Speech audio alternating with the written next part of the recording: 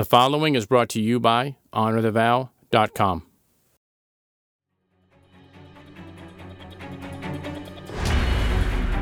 Welcome to Rapid Fire. In this arena, we not only want your marriage to survive, we want it to be thriving and passionate.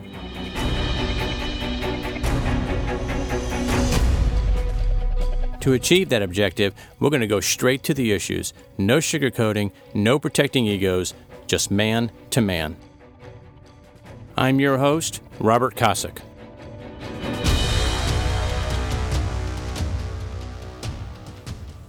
Welcome to episode 64, The Ultimate Test. I want to ask you a question that I hope you will carefully consider. If you are honest in your answer, this question will provide great insight into the current state of your marriage, and it will provide you with a view of how you can improve your marriage regardless of how strong or weak it is. The question actually has two parts. Here is the first part of the question. Is your marriage vulnerable to outside threats? The second part forces you to dig a bit deeper into your answer to the first question and is a basic follow-up. Why or why not? It's easy to snap off a quick answer of yes or no to the first question, is your marriage vulnerable to outside threats? The follow-up question of why or why not takes a bit more thought and actually requires a deeper understanding of the first question. For example, what does vulnerable mean? And what exactly is an outside threat to your marriage? Let's start with outside threats. Outside threats would be anything that has the potential to harm your relationship with your spouse. This can be as simple as directing excessive attention towards your kids at the expense of attention directed towards your spouse. The same would be true of work, hobbies, volunteer activities, etc. It can also be something much more damaging, such as the attention of a coworker, pornography, an affair, and so on. Vulnerable is a bit more straightforward. It means susceptible to physical or emotional harm. To expound on the first question, you would really need to express it as follows. Is your marriage at risk of experiencing emotional harm as a result of one or both of you allocating an excessive amount of your attention towards someone or something at the expense of attention that should be allocated to your spouse? Let me repeat that.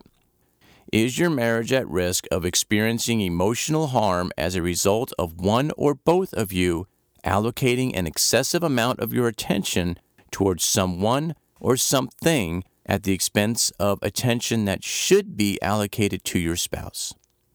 In other words, is your spouse at risk of seeking attention from someone or something else because he or she is not getting the attention he or she needs from you? Just last week, I spoke with two couples who were facing a divorce after about 15 years of marriage. In both cases, one spouse indicated they did not love the other spouse anymore. Those words are extremely hard to hear, but they indicate a lot of insight. Almost always when you hear those words, what the spouse is saying is, I'm just not able to handle being last in your life anymore. The good news is, a marriage at that stage has a very high probability of being reconciled.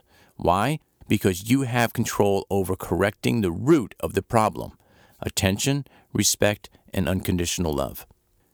These are all character traits that are changeable, and you have the power to change them.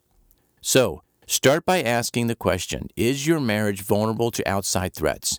Then ask your spouse if they feel loved, respected, and honored by you, or if they feel that you are stealing their time with you and giving it to others. Hopefully, after the conversation, you will be able to confidently answer, no, my marriage is not vulnerable to outside threats, and here's why. However, if you can't say that, then don't lose hope. Just figure out which character trait is at the heart of the threat and begin to change that trait. I know that was somewhat of a generalized overview, but if you will take the time to ask the question and the follow-up question of why or why not, you will be well on your way to a thriving and passionate marriage. Have a blessed day, and I'll talk to you next week.